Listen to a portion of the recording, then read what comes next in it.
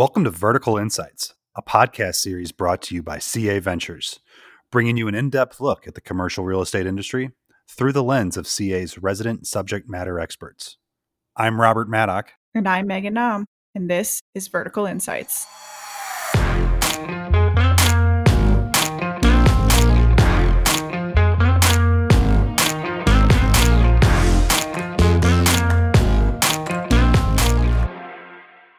And for our next guest, we have with us Head of Residential for the Americas, Tony DiBiase. Tony, welcome to the show. Thank you very much. I'm happy to be here today. I can't believe that we haven't done this episode yet, and we've been wanting to get on your schedule for some time now. So why don't you kick us off by just sharing a little bit about your professional background? I've been in the real estate industry since 1991. I'm an old guy. I graduated with a finance degree from the University of Illinois, as many of CA people have. Just seems to have worked out that way. And I was in the commercial side of the business, specifically on the office side of the business, through about 2010 when I started focusing on student housing and specifically outside of the United States. And with that, Tom Scott is someone I've worked with, our chairman. I've worked with him before in the past, back in the early 90s at a company called U.S. Equities Realty, where he was the chief financial officer. And I came and brought to him a deal in South America, and he convinced me that it needed to be a CA deal, and I should help him create CA International. So in July of 2013, that's how I found my way to CA Ventures. That's amazing. You joined CA, and you kind of touched on this a little bit. You started our international practice in Latin America, but now you have a little bit of a different seat. Can you give us a high-level overview of what your day-to-day looks like in your platform now?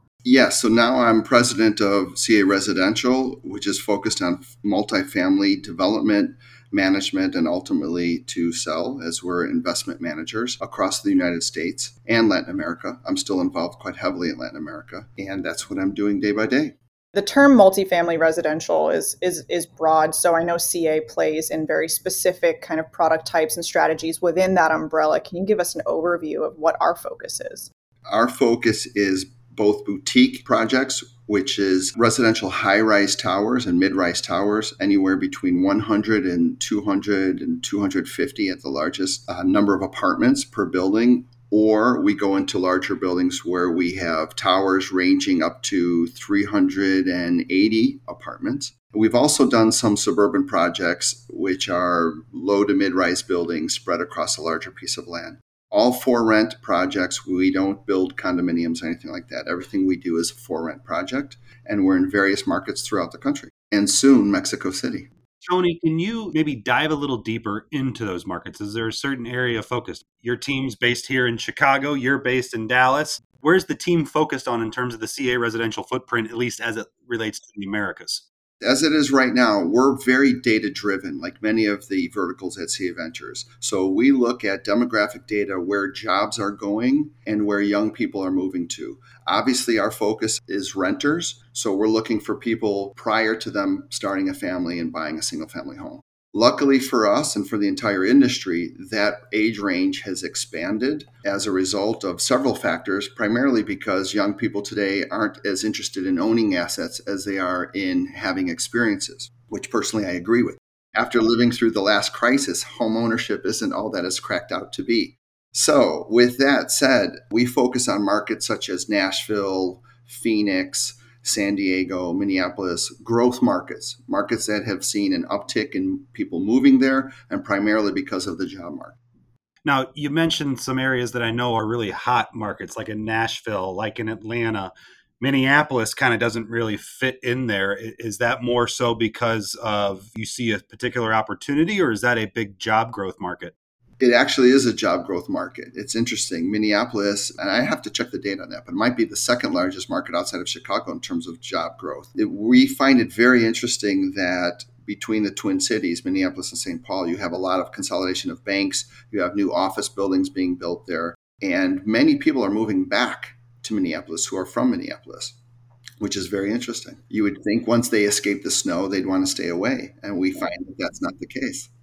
You mentioned they're major cities, right? But when I personally think of major cities, I'm thinking New York, Boston. You obviously have some properties here in the city of Chicago. I don't want to dwell on COVID too much, but there was a lot of conversation around multifamily buildings and the impact that COVID had on it. Can you talk maybe a little bit about what was the COVID experience like for you and your team, particularly from a property management side, and what lessons did you guys learn or are you now implementing from that? That's a great question, Rob. Thank you. It actually was very impactful on our portfolio. Not only did we see a decrease in occupancy as many young people decided to leave the cities that they were in for their job and return back home to their parents to save money, either because they lost a job or simply because they didn't have to go into an office 5 days a week.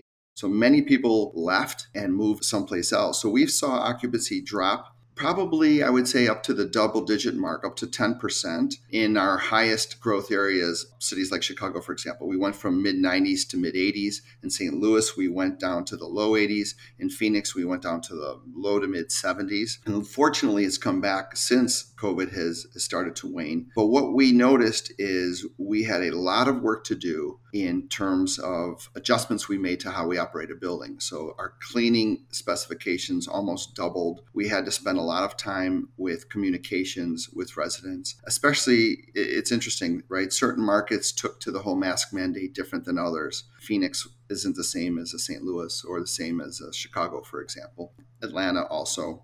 It seems to be broken up, as we all know, by political lines and boundaries, for whatever that's worth. But we had to spend a lot of time with residents and making sure that everyone felt comfortable.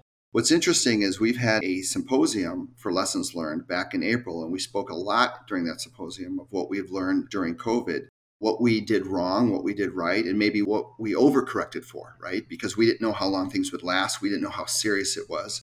And we ended up shutting down a lot of the amenities because we were told to by a lot of government agencies, especially because early on, as you recall, everyone thought that it could be easily transferred via touch. And we found out that that's not really the case, that it's very difficult to transpose the disease through touching athletic equipment, for example. And now what we're doing is we're wiping it down and we're spraying our gyms daily, multiple times per day. But they were closed for quite a while. And that caused an issue because one of the advantages for tenants to live in a building that we create is that we have a tremendous amount of excellent amenity space and social areas, which is what draws them to multifamily living to begin with. So I would say the lesson learned is that we should be careful on how we operate those areas, but we shouldn't completely close them unless, of course, we are mandated by local government to do so. We are not interested in breaking the law.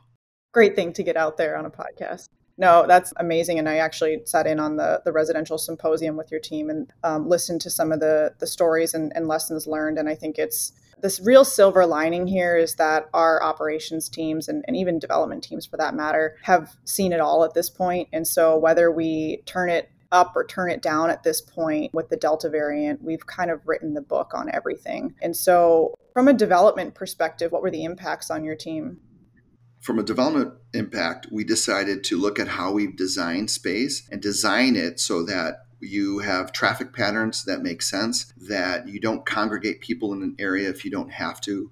We're now adding things like touchless elevator calls to our buildings. We're eliminating doors where we don't need doors, one less thing to clean, one less touch point, etc. So all those things came into consideration, and we sat down with the greater group to go through that, Meg. So that's a really good point you make. Not only how we operate buildings, but how do we need to design them going forward? Another example is we're taking a lot of the amenity space and using it as co-working. And we found that that's been a huge draw during COVID, is having co-working space where people could go and work from their same apartment building without having to be in their physical apartment all day long. As human beings, we need a little break. We can't sit in the same room for 24 hours a day, day on end, and expect to keep our sanity. Absolutely. So you talked a little bit about the occupancy and leasing impacts from a negative perspective, but have things bounced back since? Where are we today? Yes, they bounced back quite a bit. So today we are 93.5% occupied across our stabilized portfolio with 98% net leased across our stabilized portfolio. And again, that's up from our lowest was 86% across the portfolio. So we went from 86% to 98% in a matter of the last 5 months. So we're quite happy with that jump. We've seen concessions burn off in most markets, concessions going from, at one point, they were as high as 2 to 3 months rent free in certain cities, down to 1 month free. And in some buildings, we're giving no concessions because we're above 93, 94%. So we don't need to offer concessions to attract the last few tenants. Tony, one of the big themes that we heard coming out of the multifamily space as COVID was getting started was that people were leaving the major cities and they weren't coming back. They were going to the suburbs. As you've seen the big switch in your leasing as well as in your occupancy, has that been from a similar renter pool? Are you seeing new renters come into the market? No, not so far. We're seeing the same renters come back, though, but come back fast and hard in droves. And again, I think it's the product of age, right? When we're at a certain age in our lives, we want to be together. It's a human need to be social and to be around each other. The suburbs offer a very good benefit, but usually when people have children and they're thinking about education and they want more room for their kids and their dogs to run around. But until the point that they have children, city life is for most of us, quite honestly. So the markets that you were focused on previously, again, these high growth markets, whether it's jobs, population, et cetera, that hasn't changed for you. You're still focused on kind of what I get based on what you named, really the smile states and some few outliers throughout the Midwest. Yeah, that's absolutely right, Rob. Exactly. So we look at the smile states and then a couple of outliers, and it's all based on job growth. And it's based on companies that want to live and work and occupy those cities and those states, and they bring the people with them. And it's a quality of life issue. What's interesting is we see a lot of people, and I know a lot of people personally, I imagine both of you do as well, who are making lifestyle decisions, major lifestyle decisions at a much younger age. Usually people got into their late 50s, like pre-retirement, like right before they retired, to decide to move to an area where they eventually want to live out the rest of their life. Now people are making that decision in their early 30s. Because what they're realizing is it's not as important where you work necessarily, especially if you can work from anywhere. So you're going to go to where you need to be for your job. But if you can live in a city that you prefer to live in and work someplace else, a lot of people are taking that chance, making that effort, which is why we're seeing people move to Minneapolis, or why we're seeing, so many people move to Atlanta. For example, not just COVID, but you had the social unrest last year that had a dramatic impact on urban areas as well. Atlanta's come back super strong, despite crime, despite what we hear on the news, despite all the bad, which is all the news ever wants to sell us. People want to be in urban areas, and they prefer that. Well, there's a ton of job growth there, and I'm sure part of the peak in occupancy and leasing activity that you're seeing is a result of employers calling their employees back to work. Exactly. And that's happening next month, actually. We're seeing in many cities, Meg, right after Labor Day, many people are being called to the office. I just had a conversation with a friend last night who's being called back to her office in Chicago starting September 7th. And she's not crazy about it, but I told her it's because she's watching the news and she thinks Chicago's the Wild West. She knows winter's coming. Exactly. Yeah, exactly. So I think as long as people can, rely on their public transportation, they'll be fine. Given the fluctuation that you've seen, obviously we had a dip, and then now we're in a pretty good position in terms of occupancy portfolio wide. What are you hearing and seeing from capital partners? I'm sure there were endless questions about what was happening within our portfolio and within the market in general. Yes, they were worried at first, I think as everybody was, because we didn't know where the market was. And in some cases, we may still not know where the market is in some particular areas. For example, as you mentioned earlier, people thought urban living might be done for 10 years. We find out that that's not the case at all because it's come back extremely strong. So capital was waiting on the sidelines to decide, do we go into urban areas? Do we go into suburban areas? Do we go into rural areas? Are people going to decide to live out in the mountains and only work via internet? We lived through this in our student housing days, right? Where people said there will be no universities, people can study from home and take online classes. And that's not the case. We've had the technology to do that for a decade now. And the reason it's not the case is because as human beings, we need to be together. As we know, as the three of us know from our work environment, three of us are in the office in Chicago much more than we're not, right? Because we're more productive to be together. And that's what we're finding. And we're happy about that. So what's happened is the capital pauses when it wants to pause and then reacts as fast as it can once it sees which way the market moves. since occupancy started to come back strong starting in March, capital immediately ran into these projects. We've had quite a few sales since and closings since March, and they've all been very, very positive.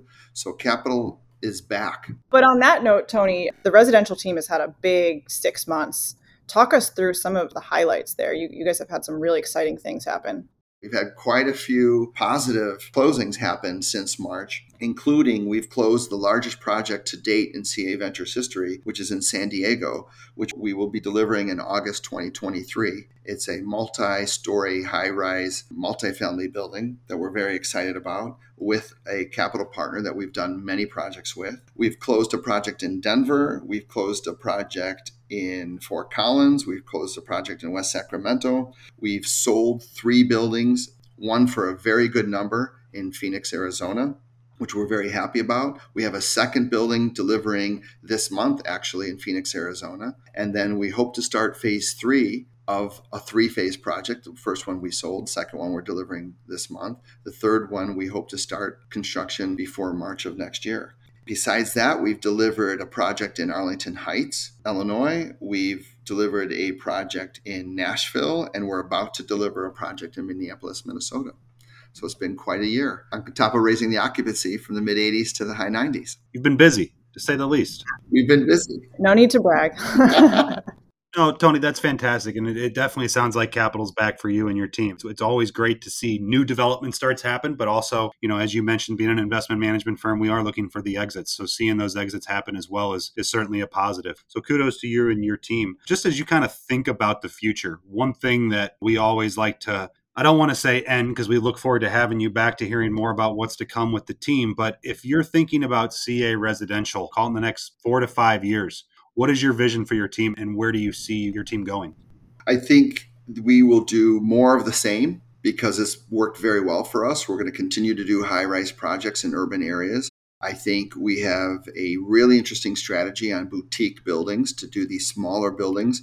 We found that they have a greater staying power. To the point I made earlier about COVID and losing tenants, we have a boutique building downtown Chicago. That particular building never dropped below 90% occupancy, even in its worst moment, and maintained top of market rents. So we like that strategy. It's not easy, but it's achievable. So that's a strategy we're focusing on. And we also like to add more synergy to what we're doing. So in markets like Atlanta and markets like Denver and markets like San Diego, we'd like to do some outlier projects, possibly some suburban projects. We're watching that market closely, and capital's watching that market closely too. So we'd like to sprinkle a few of those in while sticking to our core business, which is really urban, high-rise, and boutique building.